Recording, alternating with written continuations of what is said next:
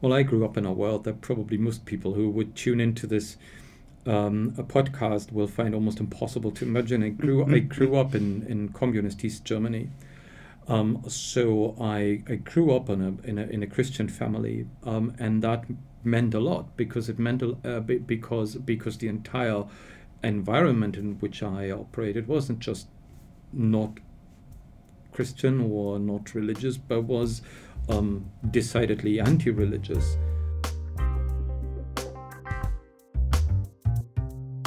Welcome back to Crafting Theology, presented by the St. Louis University Department of Theological Studies. On this podcast, we talk to scholars about the key life experiences that shape the direction of their research. We hope these conversations illuminate both the how and the why of theological studies in a changing world. Today we sit down with Professor Johannes Zachhuber from Oxford to discuss early Christianity's relationship to philosophy, and on a more personal note, how growing up in communist East Germany helped shape his scholarly pursuits and situates his understanding of the place for religion in contemporary society.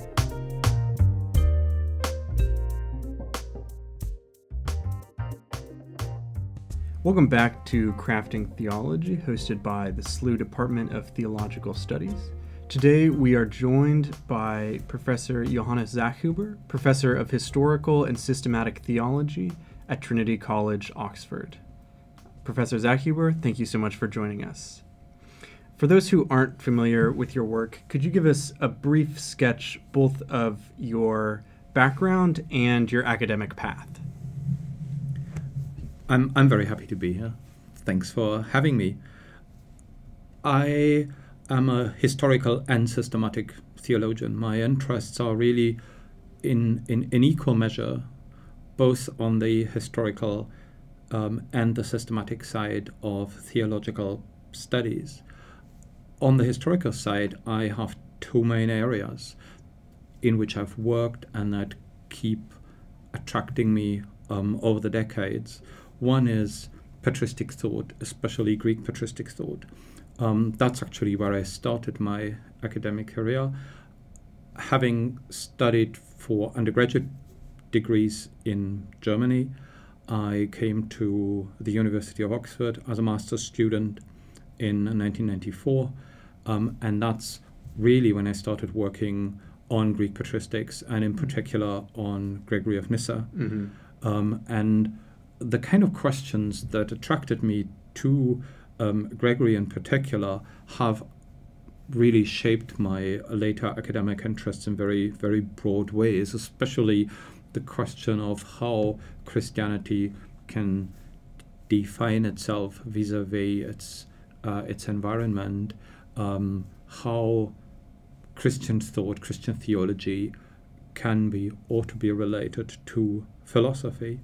But then also, even though I didn't probably realize it at the time, the kind of question at a higher level, how does our historical engagement with figures from the distant past actually feed into our own theological thought today?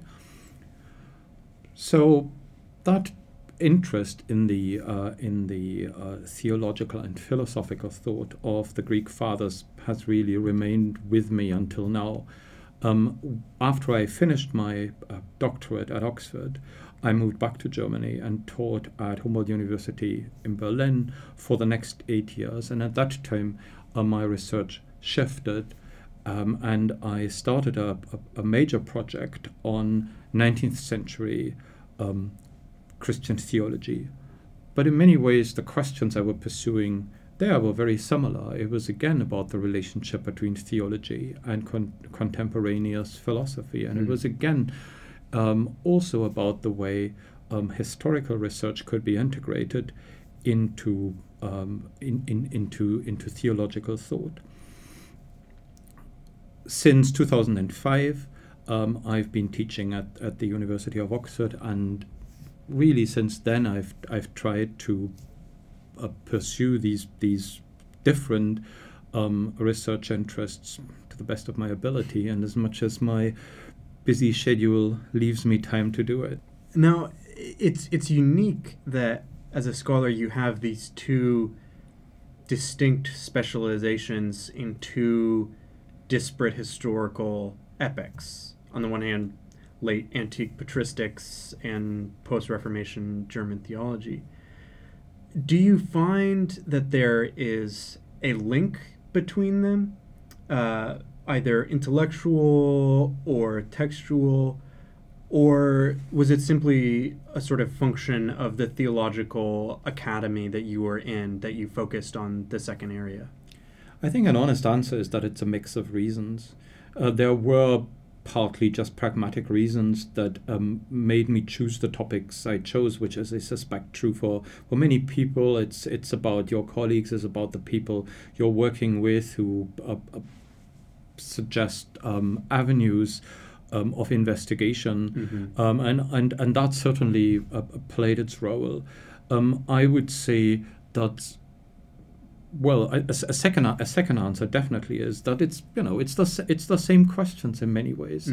I know that a lot of people nowadays, and certainly people you meet in theological faculties in Britain, but also in the US, look to 19th century Germany with a mixture of perhaps admiration, but also really suspicion. So people know that a lot of the groundwork for modern theology was really laid in those decades. But then there is also the verdict that's been issued by Karl Barth and been echoed by so many other people, Protestant, Catholic, and Orthodox, and many in any event, that this was just theological liberalism, and it is really what we need to get away from. One of the things that's constantly been with me while I was studying these 19th century figures, people like F.C. Bauer and Albrecht Ritschl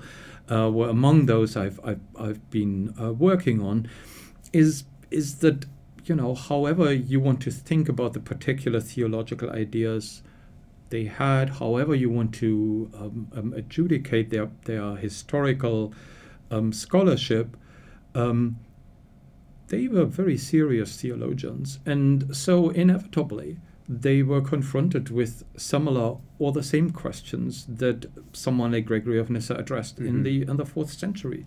They were confronted by the need to reconcile their reading of Scripture with a certain set of systematic questions that arguably couldn't be answered directly from the Bible, and so you need a certain hermeneutic to find answers to these questions in Scripture. But they were also engaged with theological issues, the question of God, the question of how humanity is related to God, the question of how humanity's knowledge of God feeds into a theological reflection, and so on and so forth. These questions, of course, are asked in very different ways in European modernity, and were asked very differently in Greek-speaking late antiquity. But I think there's really an underlying commonality between them. And if I may, and I'm sorry my answer's running on a little, there is a certain aspect that's, a third aspect that's also really mattered to me, and that is that I feel if you start as I did as a student of Greek patristics, you learn the trade from the secondary literature inevitably, and you're fed the secondary literature as if it's just objective scholarship that tells you about how things were in the first millennium. One thing that I feel I've learned from studying the 19th century is that, of course, it's not objective at all, but many or most of the reigning views that exist in patristic scholarship have their origins in very particular theological positions that people were arguing for on one side or the other of a dividing line in these 19th and early 20th century theological controversies. So I feel studying and understanding better these modern controversies has really given me a handle on understanding what has actually shaped the paradigms of modern patristic scholarships, but also what has shaped the questions that even we, I think, are often asking when we're approaching patristic texts. You're speaking this evening on the topic of theology, the relationship between theology and philosophy in the late antique patristic period. Could you give us just a quick overview of how theologians thought of themselves as theologians or as philosophers or as a whole different category within the patristic era? I think we have a really big problem with categories when it comes to early Christian, early patristic thought. In some ways, what emerged at the time was utterly novel and innovative. To us, it sounds so normal to think of theology as being somehow related to faith and somehow related to religion. But in the environment of late antiquity, that was in a way an unprecedented thing to emerge. It was not something that had ever existed really among the Greeks or the Romans. To an extent it had in Judaism, but even that was very, very different from what happened within Christianity.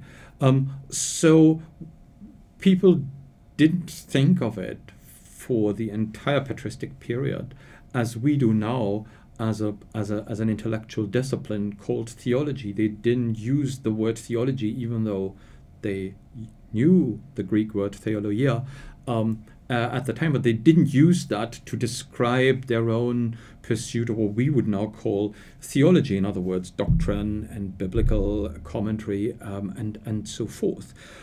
So how can we understand it? Well, my proposal really is to say, let's start with the assumption that early Christian thought is just a variant of ancient philosophy. Mm-hmm. Now, in order for that to make sense, we have to see that philosophy in late antiquity was also very, very different from what's taught as philosophy, for example, in a modern university. Philosophy involved commitment to a particular lifestyle. The great French scholar Pierre Hadot has spoken of philosophy as a way of life. That's I think a very good observation. Philosophy also existed in the institutional environment of a school. There were school heads who had existed in a succession, and so there was a historical connection to the original founder of the school. Philosophers often wrote scriptural commentaries. Actually, that's the bulk of what they wrote, even though you wouldn't believe that if you read a history of ancient philosophy today. So, once we look at ancient philosophy, or in particular the philosophy of late antiquity, along those lines, the similarities to what early Christian authors were doing are much more obvious than if we think of it along the lines of what modern philosophy is. At the same time, I don't think that this analogy works all the way. In some ways, I think perhaps we could say Christian quote-unquote theology is a sort of outsized philosophical school. The authority of biblical scripture is much greater than the authority of the writings of Plato, for example. For a Platonist, the church as an institution is much more complex and much more powerful than a philosophical school. The way the Christian faith determined every element of your life goes much further than the sort of thing that Hadot had in mind when he talked about philosophy as a way of life. And so I think we should understand, ultimately we should say that Christian theology is a sui generis thing. It isn't really understood on the basis of one single notion or one single concept of that was in existence at the time. And that brings me back to my original point. It is ultimately an utterly novel and innovative development during that period. But I think that we should start from seeing it as emerging in analogy to a philosophical school, even though in the end it grew out of even that category. What brought you, as uniquely yourself to the discipline of theology? Do you come from a confessional background? Was there any pivotal figures in your academic upbringing that directed you in particular ways? Well, I grew up in a world that probably most people who would tune into this a podcast will find almost impossible to imagine. I grew up in communist East Germany. So I grew up in a Christian family, and that meant a lot because it meant because the entire environment in which I operated wasn't just not Christian or not religious, but was decidedly anti-religious, and it was so the way I experienced the reality of the Christian faith as a child and a young person was as something, perhaps the word that we would use today is countercultural. I always feel, back then it was really countercultural because everything that existed, whether it was television or it was the educational system or it was the academy, to the extent that it was permitted, was geared in conscious opposition to the claims made by a religion such as Christianity. Now, the interesting experience for me was that in that particular context, the questions of the relevance of the Christian faith seemed much less difficult to answer than perhaps they are today. Mm-hmm. It never was doubtful to me while this whole world lasted, which was until I was 22, that being a Christian was what I wanted to be and what I had to be and what I was very happy to be, because it just seemed to offer in so many ways a different and better answer to the questions that life and the world was asking. It was so much better equipped to provide me and the people I knew and was friends with the framework for their moral existence, that it just seemed a no-brainer in many ways. And the decision to study theology really arose from that background. It just seemed to me at the time an entirely obvious choice to make, to commit to that admittedly shrinking part of society, which nonetheless, to me, as I said, obviously seemed the one part that had alternatives to offer. When then in 1989 and 1990, things changed. I think everybody saw that was indeed the case, and the particular role that the Christian churches played during these political transitions, are very, very lasting memories to me, and likewise continue to inform my own self-understanding, both as a Christian and as a theologian. Interestingly, what I've experienced in the decades since is something very interesting. That on the one hand, all the restrictions are gone, which in so many ways made it difficult to be a Christian or a theologian under this communist regime. But the absence of these restrictions has kind of created its own problems. Perhaps if I can go back to the object of my historical research, perhaps that is actually a little similar to what people in the 4th century found after Christianity became the official religion of the empire. That on the one hand, all the things that you probably wished for were suddenly fulfilled, but on the other hand, you realized that this wasn't paradise, but in many ways it raised questions that were, if anything, even more difficult to answer.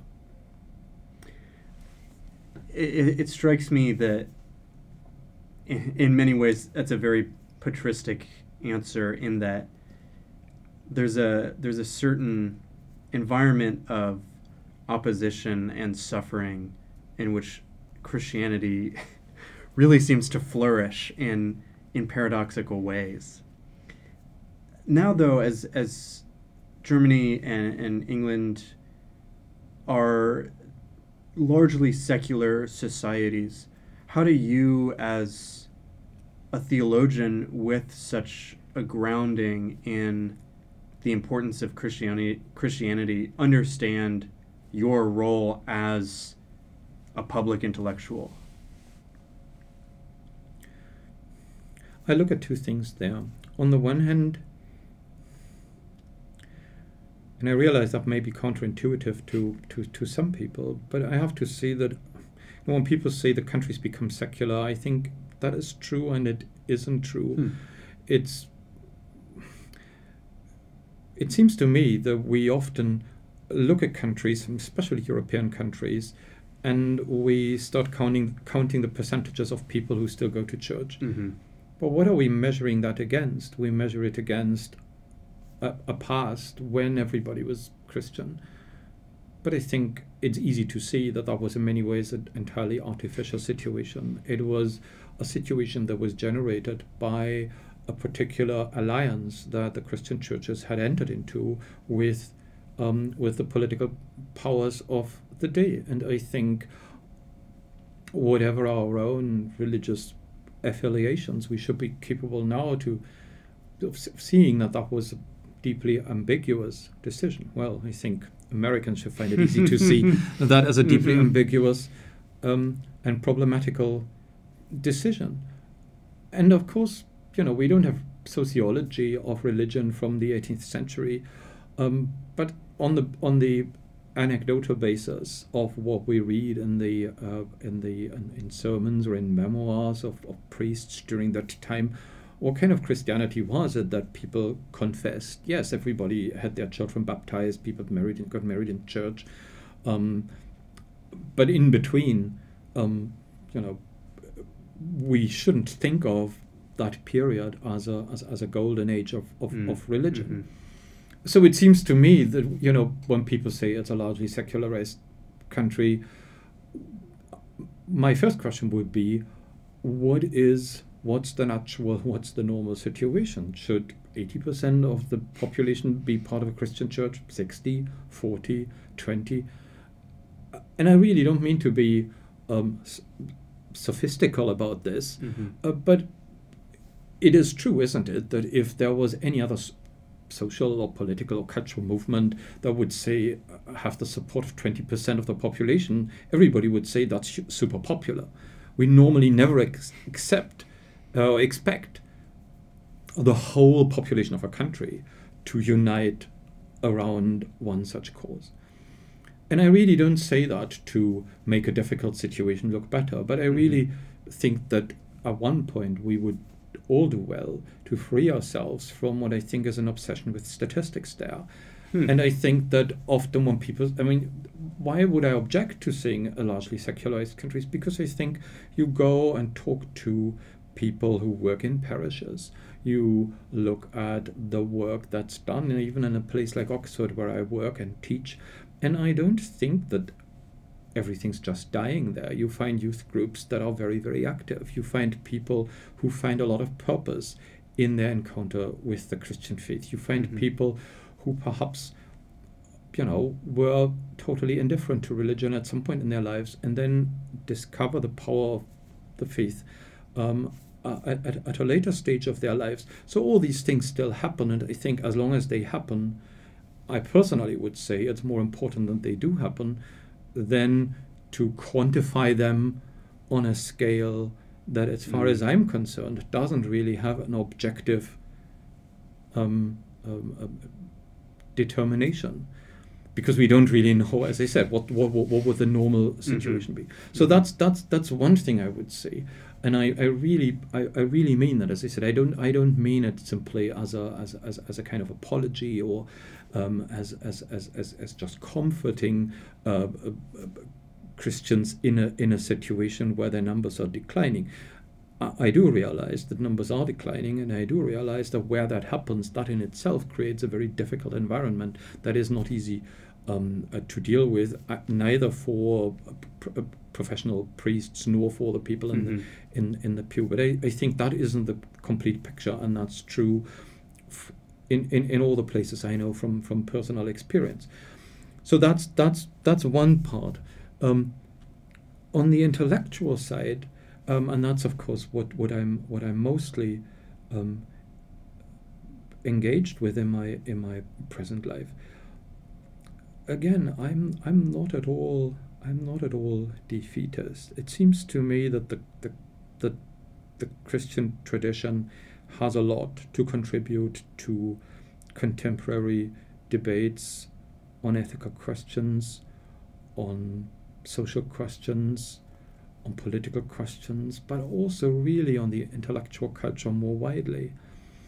And I sometimes think the one thing you find is happening in Europe, and I leave it to you or to others to comment on how that compares to the US, what people call secularization. In other words, the fact that social institutions are no longer automatically associated with Christianity takes away a certain pressure and in a way also opens spaces, because being for or against Christianity is no longer such a confrontational attitude. I think in some ways, and often seems to me that in a place like Oxford, it was more difficult to talk about religion 40 years ago, because religion was so strongly anchored everywhere. You had mandatory chapel services, you had, grace, and all these things were symbols, and people who wanted to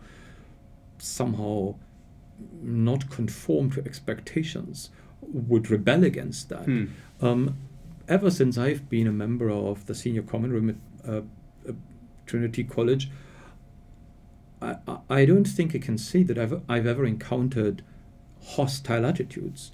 And that isn't because everybody's Christian. Of course, perhaps most people nowadays aren't.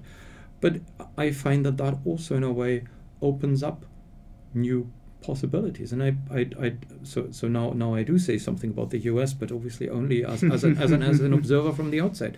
But I do wonder whether, in some ways, this more starkly confrontational culture that seems to exist between the religious and the liberal or secular wing of American public life is really is something that may also just become less of a problem when perhaps the society, we say the society becomes more secular, but perhaps this process can be liberating in that it makes it easier for people to say, well, I don't think of myself as a Christian, but I do respect that other people do. And I can see that what they want and what they say and what they contribute is really something that's valuable for society, which I suspect is very difficult at a point when being for or against religion is such a shibboleth, which, of course, it's been in European societies until a generation ago, and sometimes perhaps still is, but I think it isn't a shibboleth as much as it used to be. And if I finally would say something about the way that plays out in the intellectual space of Oxford University, I would definitely say that having, let's say, an interdisciplinary research project on religion in which historians, let's say classical scholars, theologians, and others come together is easier, arguably, than it would have been a few decades ago, because again, it's no longer seen as something that requires a very conscious decision. Am I on this or that side of a deep cultural divide? So, on the whole, I personally think, how can you be a Christian believer and not trust in the power of these ideas. And if you do that, then surely an environment where these ideas can be spoken about and made known to people will always allow people to find meaning and truth in what's being said. Well, Professor Zachhuber, this has been a fascinating conversation. Thank you so much for coming in and being willing to sit down and talk with us. I look forward to your lecture tonight. And yeah, thank you so much. Well, thank you, Mitchell. It was great pleasure. Thanks for listening to our podcast. A special thanks to Dr. Grant Kaplan and the SLU Department of Theological Studies for their help in bringing Dr. Zachhuber to campus and finding time in his busy schedule to talk with us. Please subscribe to Crafting Theology on iTunes, Stitcher, Spotify, or wherever you listen to your podcasts. And please, leave us a review. This podcast was produced and edited by Craig Sanders and Mitchell Stevens of the SLU Theology Digital Communications team. For more information on the St. Louis University Department of Theological Studies, programs, and faculty, visit our website, slu.edu/theology.